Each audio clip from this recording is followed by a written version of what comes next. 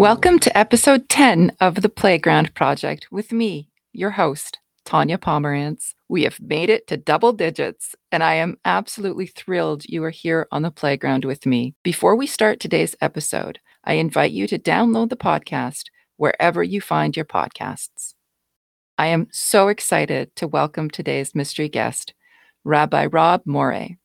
Rabbi Morais and I met when he was Temple Israel's rabbi here in Ottawa, and I was delivering a workshop to senior members of the congregation about how to use Facebook. I quickly learned there was no internet available at the synagogue. Rabbi Morais had just arrived, and I was surprised and delighted when he came to offer me some much-needed tech support. Rabbi Morais is at Temple Anshe Chesed in Erie, Pennsylvania. I'm absolutely delighted to have this career connector chat with you, Rabbi Morais. So we're just going to start having a chat. Does that sound good? Sounds great. Okay, perfect. So my first question for you is, what were the subjects that you did really well in during high school? Great question. High school seems about three lives ago, but anyway, I think I've been pretty consistent throughout in terms of always doing well in the humanities, the history, the social studies, that kind of thing, and then doing miserably in anything to do with math or science. And I can appreciate this very much. So when you were in high school and you were doing well in the humanities and the social sciences and the history stuff and not doing so great at math and science, what were you thinking as an opportunity for post-secondary education? Well, I think this is one of the issues that we continue to have is that, people will look at your academic grades or performance and make decisions about what you can do or not do or your potential based on the whole thing, rather than saying, okay, well, just because you don't do well in this area doesn't mean that you can't excel in another area. And so it was always this feeling of being of underperforming, right? Of never actually being able to, have that great sort of academic achievement sense of feeling, because while I was getting 80s and 90s in histories and those kinds of things, I was getting like 50s and 60s in math and science. And so they were always focusing on that versus focusing on the other and sort of encouraging a pathway towards something else. So I think that if I remember, it was, I remember going down and talking with one of the counselors and saying, okay, so what's your plan? Where are you going? What are you doing? I said, well, I'm going to either York University or University of Toronto, one of the two. And I remember saying, well, you'll never get into to the University of Toronto because they're going to require much higher grades than you have. And so you might as well just not, don't worry about that one. You've got to think about something else, perhaps like, community college or something. And that was one of these senses of, really a disappointment in that, because that's not really what I wanted to do. So anyway, I persevered and went to York and, struggled my way through the one or two science or math classes that you had to take, and then did pretty well in the others. But in terms of what I wanted to study, I sort of went in thinking that it might be law school, it might be teaching, something like that. And that kind of evolved and changed over the course of time because of different classes I took and people I met and things that I did, and ended up in rabbinic school. I like that. I'm with you, and then ended up in rabbinic school. So that's a big decision to make. What motivated you to make that decision? There were a number of different moments or different experiences. One, I had always been interested in Jewish topics, history, Jewish texts, stories, lessons, all of that. I hadn't been particularly active, in sort of marginally active in high school, and then became active in a Jewish fraternity in university, and then started taking some Judaic studies classes. And that really sparked an interest in pursuing those classes and that as a sort of focus area of study. And at the same time, one of my close friends, his father was the director of education at the synagogue I grew up in, and they suddenly needed a fourth grade Sunday school teacher. And it was for a group of 20 something boys in fourth grade who all played hockey in the morning and needed something in the afternoon on Saturday. They had a Shabbat school. And so I took on this experience of working with these 20 whatever fourth graders who I got about 20 minutes after they finished their hockey games in the morning. So, and it was really this wonderful experience. And I did that for a couple of years. And then by the time I was doing it, in my second or third year of it, I then started expanding into other youth programs and other youth activities and things like that. And that led to wow, this could be something that you could really do, in terms of a career. At the same time, I was working as a Canada Customs inspector at the airport in Toronto, and was involved in some of the legal stuff, and realized that that's really not what I wanted to be spending my life doing, that it was just not for me. So I was also in a point where I was really kind of looking for what was going to be next as I was approaching third or fourth year university. And then, just experiencing both the academics of Jewish study and also the practical, this is what working in a synagogue could be like, and decided that this is really something I wanted to pursue. So how old were you when you were working with these fourth graders? I was probably second year university. So I was 19, 20 something, 21, 20. Okay. And seems like a very long time ago. It feels like it was, because I think we're pretty much the exact same age, and I do. It's a long time ago, but it was such an important foundation in your journey. And what I'm hearing too is the importance of when you were in Canada Customs and learning what you didn't want to do. Well, right. I think that what was really great is I had the opportunity to do lots of different things. Even though I was, quite young, I worked my mother's a pharmacist. I worked in the drugstore for many years. I worked in construction for several years.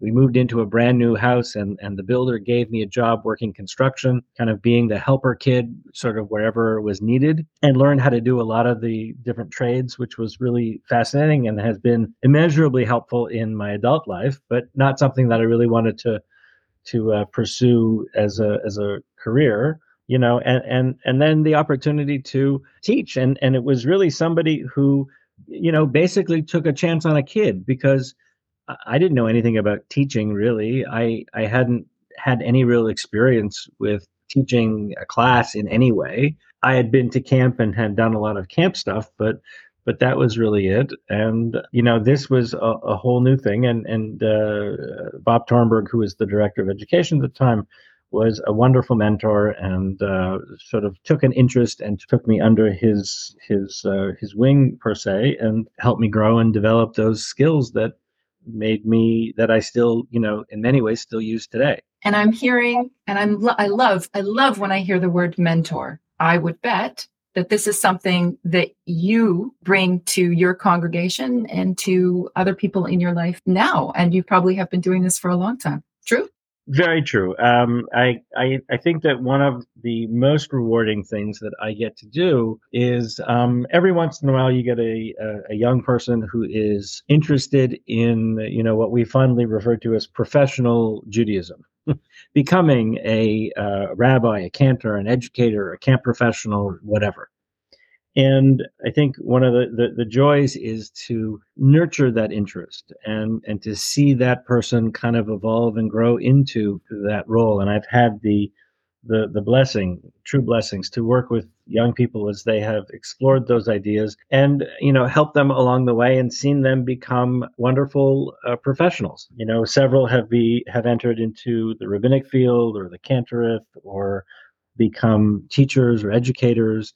And, I can see how the different kinds of experiences that we were able to provide in the synagogue setting, had an opportunity to really open their world and give them the confidence and the ability to go and follow their dream. And what advice would you say to somebody who would come up, who, if they came up to you, if someone came up to you and said, Rabbi Morais, I'm thinking about getting into the professional Jewish life, what advice do you think you would be able to offer them about the kind of, I don't know, the kind of lifestyle it is? Because it's working on Friday nights and Saturdays, for instance. Well, and it's right. So it has to be something that you're passionate about. It has to be something that you care deeply about, that you are excited to do, that you are committed to in a serious way, and that you have to be the kind of person who thrives on being flexible. Because I'll tell you, I never have the same day twice. Any day I could get a phone call that brings me into a family in crisis or a family in celebration or a difficult moment, with organizational leadership, or a wonderful time, or a fundraising opportunity, or a financial crisis, or a moment of learning and being with a group of people who are studying in some way and feeling this intense, these ideas that get opened up both for the teachers and for the learners. It is a wonderful thing. So the most important thing is that if you're the kind of person that has to have everything all laid out and all planned out and all kind of predictable, this is not for you. You have to be able to be flexible and to be able to roll with those unknowns that come by. And even though you plan to write your sermon for Friday night on Wednesday, something else demands your attention, and you have to respond. That's the first thing. The second thing is, I think sometimes people take everything far too seriously, that things become a crisis even though they're not really a crisis. So that when the copier goes out and you can't make copies for the program or whatever it is, or the internet doesn't work, or any of those kind of, things, that you also begin to roll with those punches, and you can't let that become an epic disaster of any kind, right? You have to just, sort of see what's going on, fix what you can, do what you can, and then continue. Because if you let that become the driver of success, then you miss the point of what you're really doing. And I think the other part is, and this is probably the most difficult part, especially for young professionals, is it's hard not to take the some of the things and some of the circumstances and experiences personally. You'll have people who make comments about something that you thought you worked hard on, and you did, and you were working with or for, and they'll simply sort of rip it apart. And if you take that as a personal thing, then it becomes incredibly debilitating. But often those folks are motivated by other sort of factors that bring them to make some of the unpopular or unhappy or unfriendly responses. And so I think if you take what everybody says to you personally, it's very difficult. The other piece is, if you also take all the nice things people tell you personally, then you get an aggrandized view of your own good self. And the complicated part is that all of that stuff is dealing with people, and people are very individual, and some people like what you do, and some people like your personality and the way you do things, and other people don't. And that doesn't mean that what you're doing is wrong or bad. It just means that that particular person doesn't necessarily connect. You spoke about flexibility and all the different, not one day, not 2 days in a row, or the same kind of thing. When man makes a plan, God laughs. Yes. In the last couple of years with pandemic stuff, we have certainly seen that, right? So, we had all of these assumptions about synagogue life, services, and in person and whatever. And suddenly it all went up in smoke, and we all had to learn how to be, professional Zoom meisters. and everything turned on a dime. Which is, again, that flexibility. That's an excellent example of the importance of it, because you were able to use all of the technological skills that you have. Yeah, I mean, within 4 days, we had moved all of our school programs, our education classes, and our services to online platform. It was pretty wild. It was messy and it wasn't perfect, I'll tell you that. But, within a pretty short period of time, we were able to get ourselves pretty well situated so that we could lead effective services and continue to build community. And, what's interesting is kind of the result of it is we would have, I don't know, 15, 20 people come to services on a Friday night. And then the pandemic hit, and we regularly, almost like clockwork, had 30 devices logging into our service, which means we basically, doubled the number of people who came to or experienced services. Who knew that the way you doubled the number of people attending was you closed the building? Because you're making it more accessible for everybody. Right. And now we have hybrid, and we have lots of people who join us online, lots of people who join us in person. And then there's a whole group of other people who watch the service at some other point in the week. And that just is another opportunity for people to do that. So, who knew that somebody would want to view a Friday night service on Sunday morning? And it's just another, and you and I have spoken about this, the way that the world has changed. And this is a blessing that we've learned through the pandemic, this opportunity to make things more accessible. Yeah, exactly. And that's been a wonderful part. Now, some of it's also been not so great in terms of losing, some of the kind of interpersonal connections and the very different experience of being able to be in the same room at the same time and all singing or praying together. That's absolutely true. But I do like the hybrid option. What do you think are some other characteristics that would be beneficial for a rabbi? I think you have to want to work and be with people. I think that's pretty critical. And the ability to connect with people that isn't necessarily based on ages. Because you are just as much a rabbi to the 16-year-old who's having an adolescent crisis as you are to the 86-year-old who is facing the sort of waning years of their lives. The differences and the struggles are different, but the demand of wanting to have somebody who can actually interact, connect, and truly hear what they're saying is the same. So you have to want to be able to do that.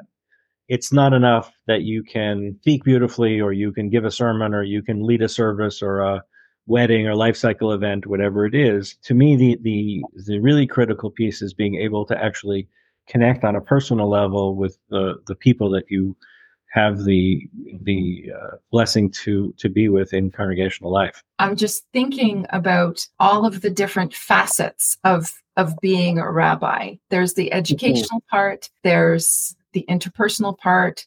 Which part, and I think I know, but which part do you most enjoy? Well, I think for me, it's a combination, and it's really sort of part and parcel, right? It's the interpersonal experiences, it's the teaching, it's creating communal experiences that are meaningful for people. We just took a trip to Cuba last month, and it was a great opportunity for about the 28 or 29 people who went to really connect with each other, to do that as they were going through this shared experience together, or whether it's a service where we're where we're all joining together in a particular song that is meaningful or powerful or whatever, or the passages of time for community, celebrate milestones.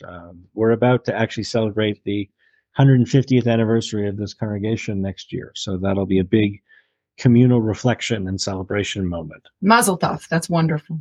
Yeah. That's great. And so why Cuba? Cuba, first of all, I've been several times, and Cuba has a spectacular active Jewish community. It's all lay-led. At some point in the history, there was probably 25,000 Jews in Cuba. And today there's closer to maybe 1,000 or so. 1,000 people, not just families? No, 1,000 people. Wow. Yeah. And Hmm. so you have this incredible history of Jewish connections and variants in Cuba. There are three different synagogues in Havana that are still functioning with fewer numbers, but still functioning. And they are a group who, in the face of lots of different adversity, are very, very resilient. And so that resiliency is really remarkable to be a part of and to experience. And it's just a fun, interesting. I find it a fascinating place to visit. So we And have there's some pretty cool cars over there, right? Some old cars. there are indeed, yes. Due to the embargo, they had a real struggle bringing in cars over the years, and so they kept the cars of the 40s and 50s that were already there, and they've sort of continued to nurse them along and patch them together so that they still continue to run. And you can find a lot of taxis. Will be a 55 Chevy or a 58 Impala or whatever, and it's really fun because it lends a whole kind of flavor to the streets of Havana, especially. I'm thinking as a listener, and if there's someone listening and they don't maybe really know a lot about being a rabbi, and they're hearing you talk about Cuba, this might be a very interesting, perspective of like, wow, there are so many other ways to be engaged and to help other people engage in the religion, whether it's clergy in general, right? Whether regardless of what faith, there's Yeah, the I mean there are. I opportunity. mean just in terms of the Jewish world, there's not only being a rabbi is not the only way to be active and involved in Jewish communal life, right? There are so many different aspects of Jewish communal expression. So there's the Jewish community centers, there's the Jewish federations, there's the Jewish day schools, Jewish youth camps, senior centers, all of it. There's so many different aspects of Jewish institutions that offer lots and lots of different possible opportunities for people to be involved. I feel like you're kind of reading my mind, because the next question is, what other jobs could you do with the skills that you've gained in the rabbinical world? So I've had a blessed career so far. I started off in a fairly large congregation in Rochester as a sort of a youth focused rabbi, doing general rabbinic tasks as well, but also running all the youth programs and all that. And then I moved into campus work. So I was directing three major campus Jewish centers and three smaller sort of student run organizations, and that was a whole different world also because it was college level and student run and that kind of thing. Then I moved to Detroit and was the director of education, so really focused on the educational aspects of congregational life. And from there went on to the Jewish Community Center, where I sort of became the person in charge of Jewish education for the center itself. So all of the different programs that happened there. So the camp program, the preschool program, the middle school program, and we ran a Jewish children's museum as part of that. How Um, long were you at these different places? so I was at the museum and the JCC for 4 years, and is at the same time that they went through a pretty serious economic crisis, and they had to close many of the departments, including the one I was at, which led me to re-engage with the congregational world, and led me to Ottawa. Interesting. Isn't it cool the way things just happen for a reason like that? Exactly.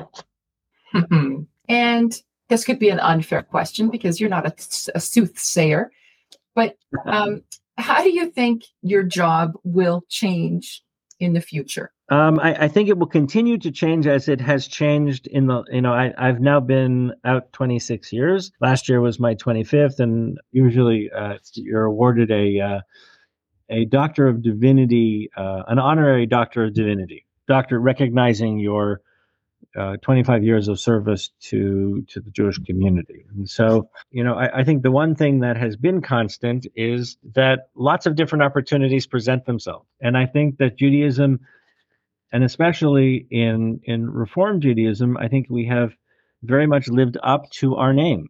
of we are constantly reforming, recreating Jewish life.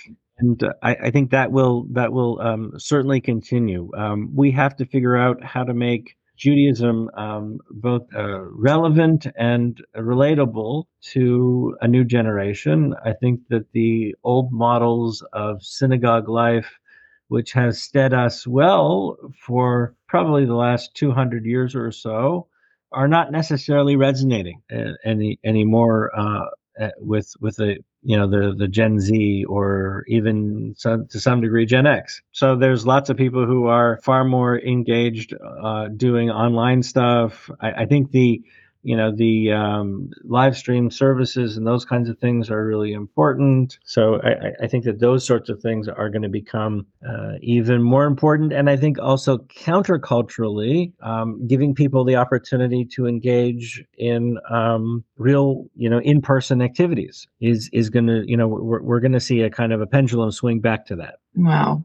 I'm going back in my head and wondering what it must be like for a listener to hear from a rabbi like this, because this is something that people don't get the opportunity to do, really, to sit down and listen to the career journey of a rabbi who's been doing it for 25 years. That's a significant chunk. Well, and it's given me the opportunity to do, several different kinds of rabbinic work, right? So it hasn't all been the same sorts of things. There have been certain, consistencies, sure, like, Friday night is, Shabbat services are Shabbat services. But beyond that, there have been lots of different areas of focus that have allowed me to grow and develop in really wonderful ways. Do you think you'd get bored if you were doing the exact same thing every day? Oh, yeah. So I enjoy the challenge of let's see what today brings. I love that attitude. I think that's amazing. Thank you so much for this, because you've opened my eyes too to the possibilities that exist, to the potential, to the opportunities, and to always say yes to the opportunities that present themselves. Because, like I said, everything happens for a reason, and it's kind of like beshert, right? It's meant to be. Right. I think that's it. That if you're closed off to the opportunities that are new and different, then you never get a chance to try or experience something else. And that something else could be the thing that is what you really connect and are going to be passionate about. And that's the whole thing, the idea about kind of digging and sticking with it and sticking with things until you do find your passion, because it's always there. Everybody has it. It's just a question of really being able to find a way to connect with it and kind of bring it to the surface. 100%. Thank you so much, Rob. This has just been really wonderful. I appreciate you taking the time and hanging out with me on the playground, me and the listeners. Tanya, it's been lovely and wonderful. And this is a great process, I think, for people to delve in and kind of explore different ways and different pathways that they can take to success and happiness. Thank you so much to Rabbi Morais for sharing some really important words of wisdom with us. Words like opportunity, rewarding, mentoring, and most importantly, people. Being able to connect with people of all ages is critical. And for Rabbi Morais, it's all about the teaching, the interpersonal connections, and creating meaningful opportunities to worship, celebrate, or share in life cycle events together. He spoke of a rabbi's need to be flexible, adaptable, and be able to pivot. He also shared his joy in creating different opportunities, like trips to Cuba, for people to access Jewish communal life. What's next for the rabbi? He will be awarded an honorary Doctor of Divinity, celebrate the birthday of his congregation of Temple Anshe Chesed, continue to mentor young people who are interested in joining the Jewish professional life, and figure out ways to make Jewish life relatable and accessible to Jewish people of all ages, especially the upcoming generations. Thank you so much to Rabbi Morais. Please join me on the Playground Project for next week's episode and a really inspiring career connector chat with another fabulous mystery guest. I invite you to follow me on Instagram at PuddleJumpCoaching001, and please join me next week when we will jump into the future together.